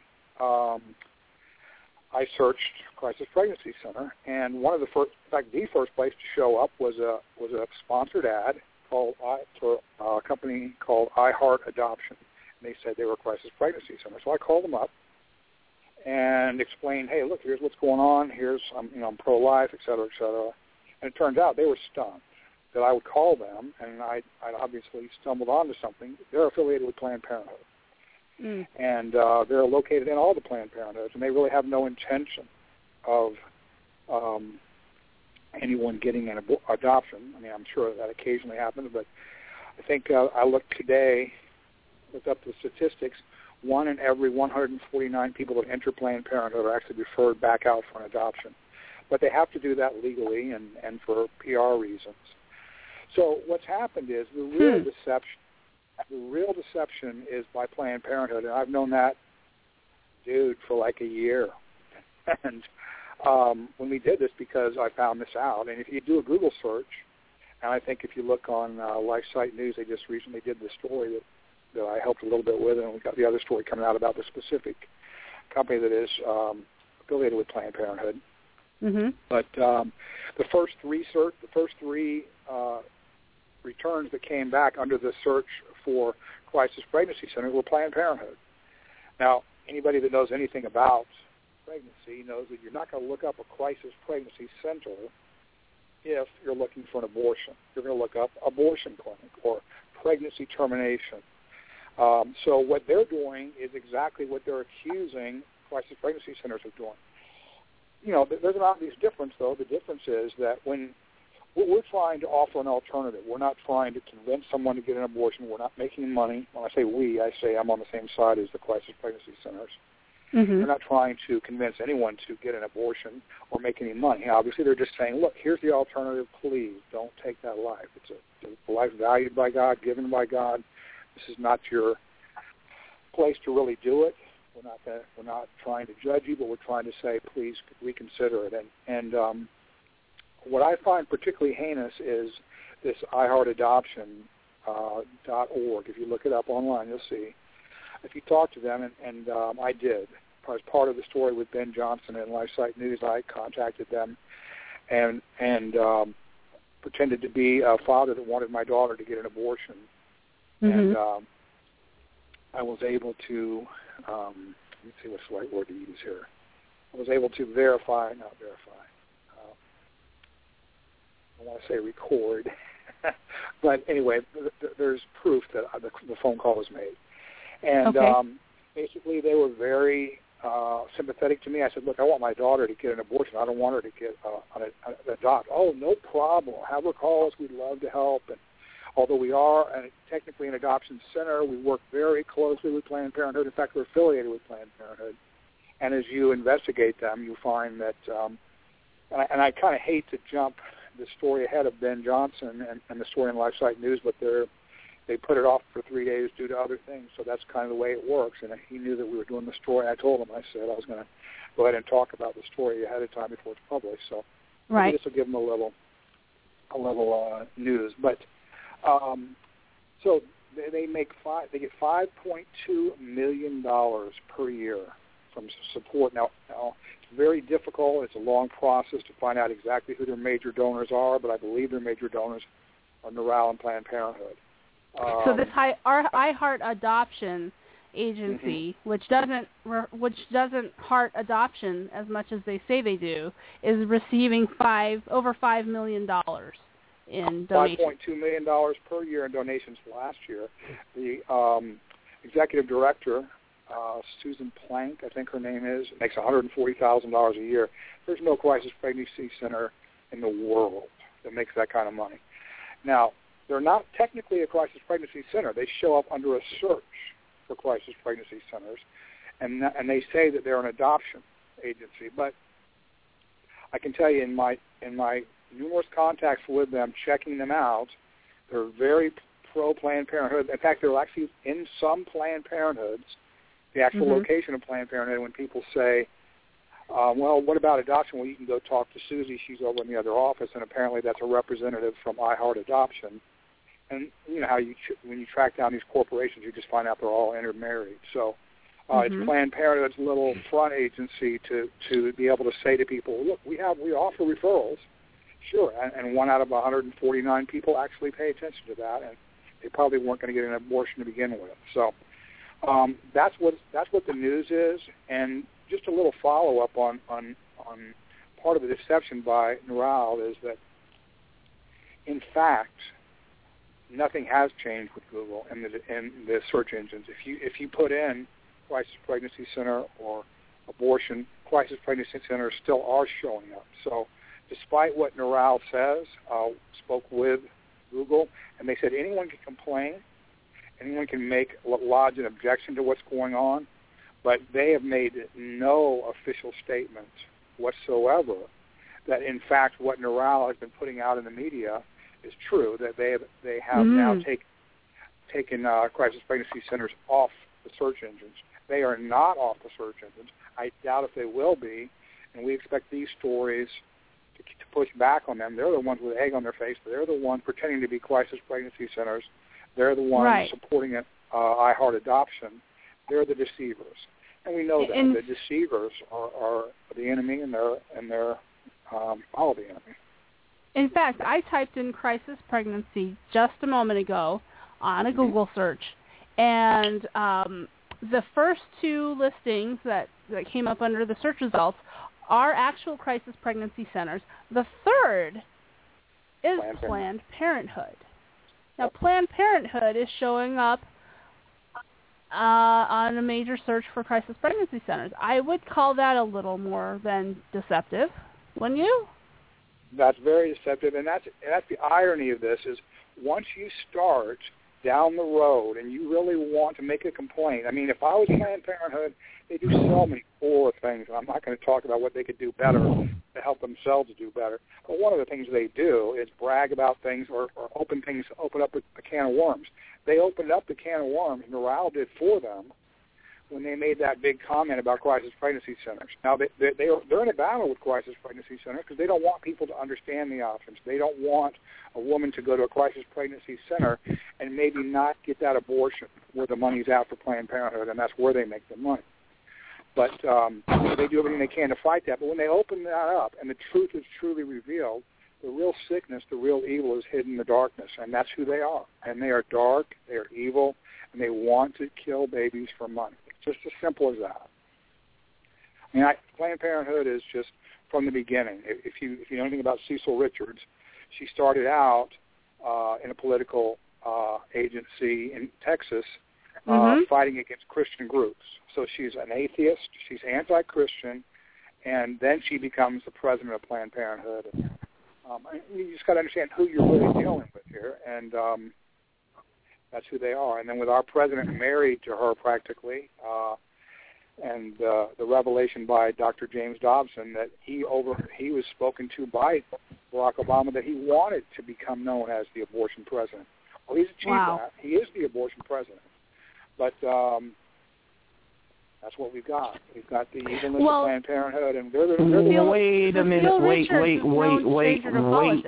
Slam on the brakes. Stop. Hold up. Repeat what you just said, Carrie. I don't know which sentence did I say that you're asking about? James Dobson. James Dobson. Dr. James Dobson. Yeah. During the national prayer meeting, said that in his contacts with Barack Obama, that Barack Obama had said he wanted to become known as the abortion president. Just you can read. There's tons of stories out there about it. Just look at any one of them. Right. In fact, there's a big story out there. There's actually a story out there right now where there's a pro-abortion congressman or senator, I'm not sure which, who's very angry, saying that Dobson hijacked the National Day of Prayer by talking about pro-life issues. Somehow pro-life is it's not appropriate for the National Prayer Day. Well, I pray to end abortion every day. And so to me, and to anyone that follows the Word of God and considering who Jesus Christ is, if you read the Bible, it's very clear that Jesus is pro-life. So hardly pro-choice.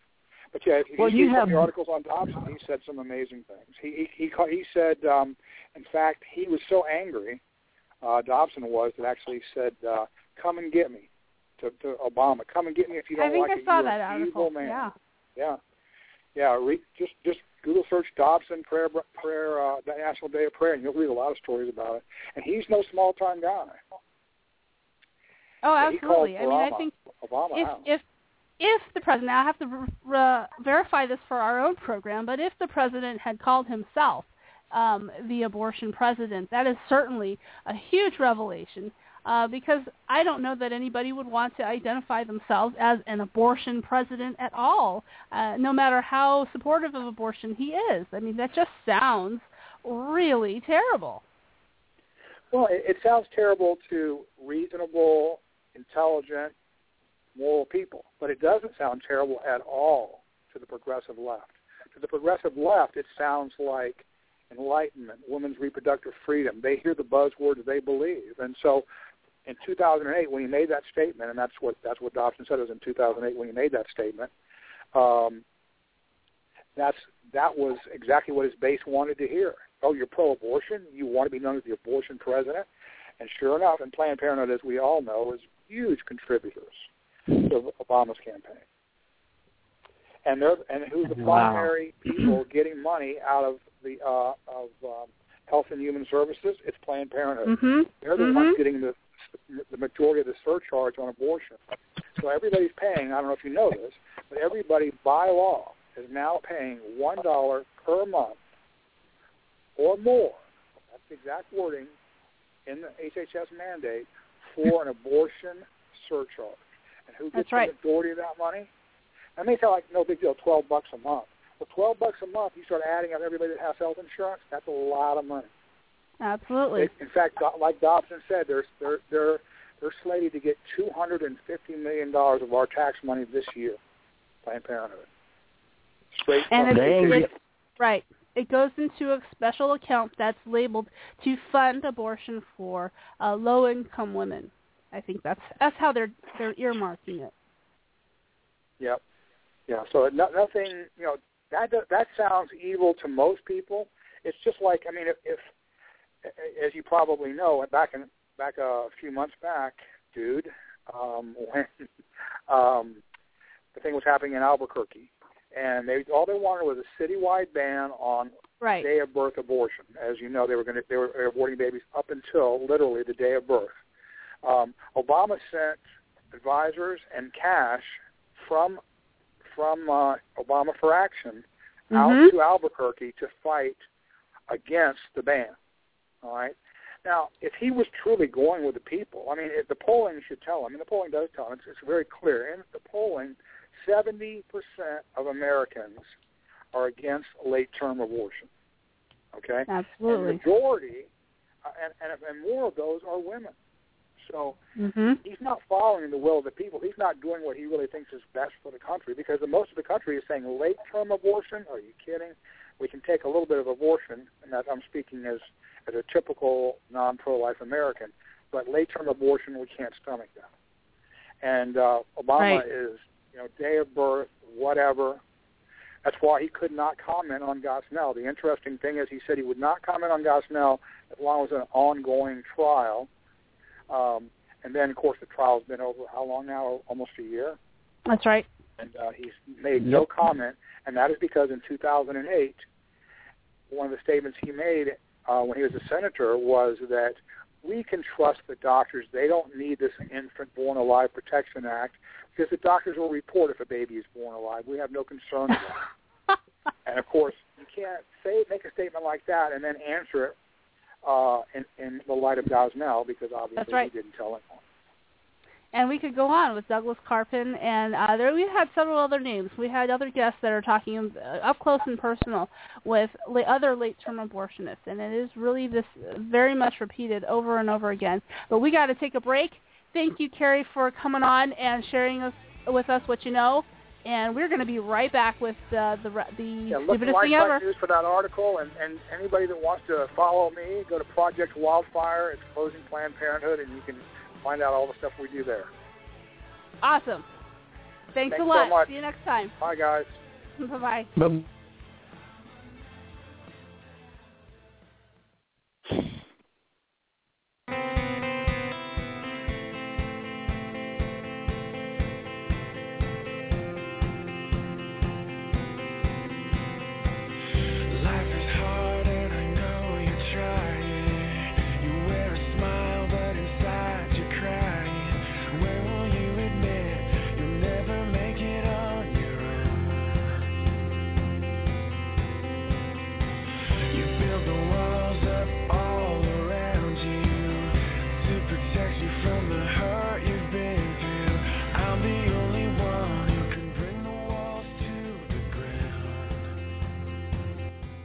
All right, we're back. If you have any last-minute comments, the number to call in is 760-542-3907. We usually take this time right now to go to our segment of the show at the very end called The Stupidest Thing Ever. And the reason why we call it The Stupidest Thing Ever is we pick out something on the Internet that kind of exemplifies what is the stupidest thing we've ever heard of this week. And I think it's themed. This week's is going to be themed for what we've been talking about throughout the whole show. So do you know the crazy woman at the gas station video, Thomas? Have you seen that one?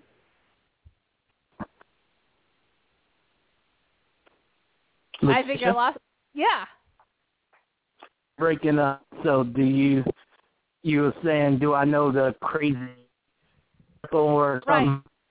Right. Yes. It's the crazy woman at the gas station giving two gas station owners a very hard time because they wouldn't give her a free cup of water, and her explanation for her complaint is classic. But let's start the music, and you're going to love this. And then we're going to play the clip. It's kind of longish, but I like truth, and so I want people to hear the context. So that's why. This is not first class.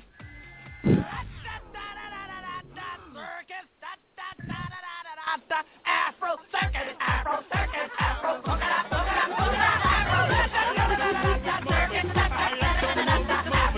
She was a slave. Okay, you right here in Stone Mountain. You can go and you Who can says see that where our the slave ancestors houses weren't were. slaves? Hold on, I'm talking about in this country that built this country, and we don't get no reparations. But y'all come over here. Hold on. McDonald's, okay, which is a very huge company. There was a small company, but they don't charge you for no water. You come over here, you get all kinds of tax breaks, but then you charge us for the water? Are you serious? We're the one that built the pipes under this building, baby. Wait. Am I right? You're not a slave. Am I right? I come from slavery. No, you didn't. We do too. We're African, so we know. You don't know where the you're from. Just because we're brown, don't stereotype. I'm talking about African American. Can you leave? My parents were born in Africa, but good We're job. African Americans. Thank you very much. If you want Kenya and Uganda. Our parents were born in Africa. Okay, in Africa. Yes. In Africa, not African American. What the hell does that mean? African American means that your ancestors were brought over here through the slave ship. It doesn't really make any sense. Ancestry comes from slavery. My grandmother was here when slavery What's this got to do with anything? You're not from here? Where is that? You're not from here? So where are we? From here? Where are we from then? Your mother's mother was a it's like the man said, it's the Vietnamese and people the that want to work. People that want to work. But they come over here, you own an industry. The Indians come over here, they own the hotels, and they own me. Because we want to make money. Guess what? But I'm asking you, why is there an industry of you? Who has opened the market to you? Those people that want jobs. People that want jobs. At one point in time, it was us that owned it. Okay, in our own communities. You got to go back in our history of who we were. Hold on, but let me tell you, when crack was brought into our communities, it broke up our families. Okay? Wait, I didn't bring crack. Right, no, you didn't. But you reaped the repercussions and you reaped the benefits of crack being brought into our community. It doesn't matter. It doesn't matter. It's a system. Wow. Make more money. Money's here. Money's here. Put it on here. Who's good? India. I went to China and Vietnamese. Go back to your country. You sound like we're from India. Let us own our own in our community. Don't get them into this. Oh, they in agreement with me. No. Because they suffer. Black people suffer. You we don't have your own benefits. We don't own. You go back to your community. I'm fine. But I bet you said, guess what? I bet if I could do a boycott and black people don't serve you, which the community you serve, you will suffer. I ain't got time for that. Try it. I ain't got time I for want to that. see your face in the AD. Okay. Go back to your country. That's fun, because I'm still going to be here, and you're still going to be in your situation. Get out of the black community. This is my life. Get out of the black community. Excuse me, go back my property. to your home. This is private property. You don't own this. This is you private rent it. No, we own it. Well, sell it to us and go back home. No, thank you. Sell it to us. It's making me Let us money. get the loan. Let us get the loan. Go home. Let us make the money so we can have our homes. We can have our children. We ain't got to deal with child support. We ain't got to deal with welfare. I don't know that I've ever gotten so worked up over not having a cup of water at a gas station. But she was really upset because the owners of the gas station wanted to charge her 20 cents for the cup. So wow. Wow. But the funny thing about it, as you said, she was speaking truth. That's This is what happens when you because I can totally see myself from the vantage point of the camera standing behind it if I ever worked in a gas station, and this is what happens when people who have a racial chip on their shoulder want to share it with me. This is what happens to people who try to have these type of racial conversations with others who do not share your white guilt that you want to share with people. People who don't have your white liberal guilt. That's the kind of conversation this woman was having with these gas station owners, and it didn't work because those gas station owners do not come from a background where they have to feel guilty about their lives. And the reason why I wanted to give that the full play and added the extra, the part at the end, which didn't really have much to do with the fact that she was upset that she didn't get a cup of water, is that she said, we want to be out of welfare. We want to take care of our own kids. We want to have families. I think that gives her a lot of credit. I mean, she robbed that credit cradle from herself the whole 3 minutes, and it's the last 5 seconds that she kind of redeemed herself.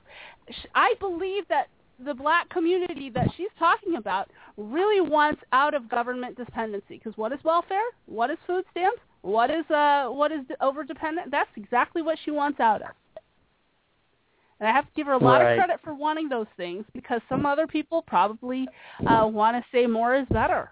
But she wants out of those things. I think she's going about it the wrong way and trying to punish people for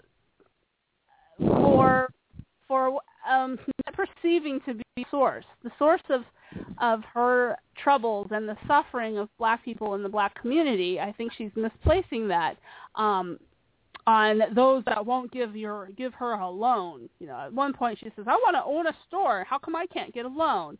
Well, you know, we've got a huge problem that we are just coming out of called it was so-called the predatory loans, where loans were given out to too many people, and those people couldn't pay back.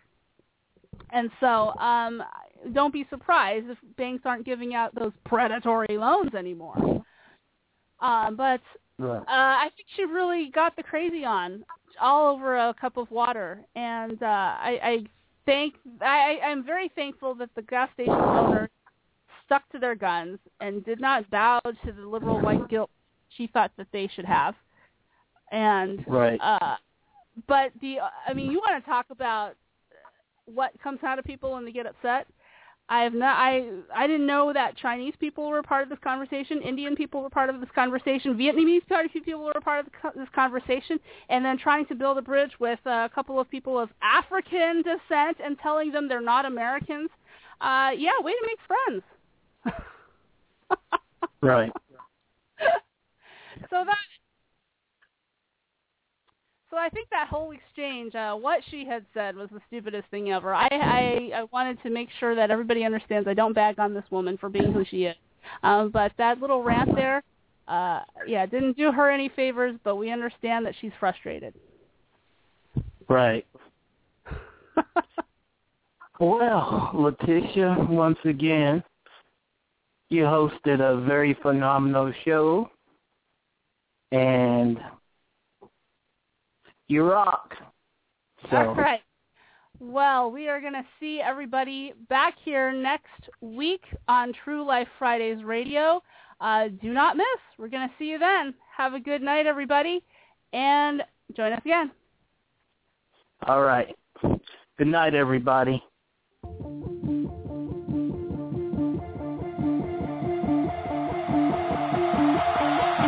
Lived so long with my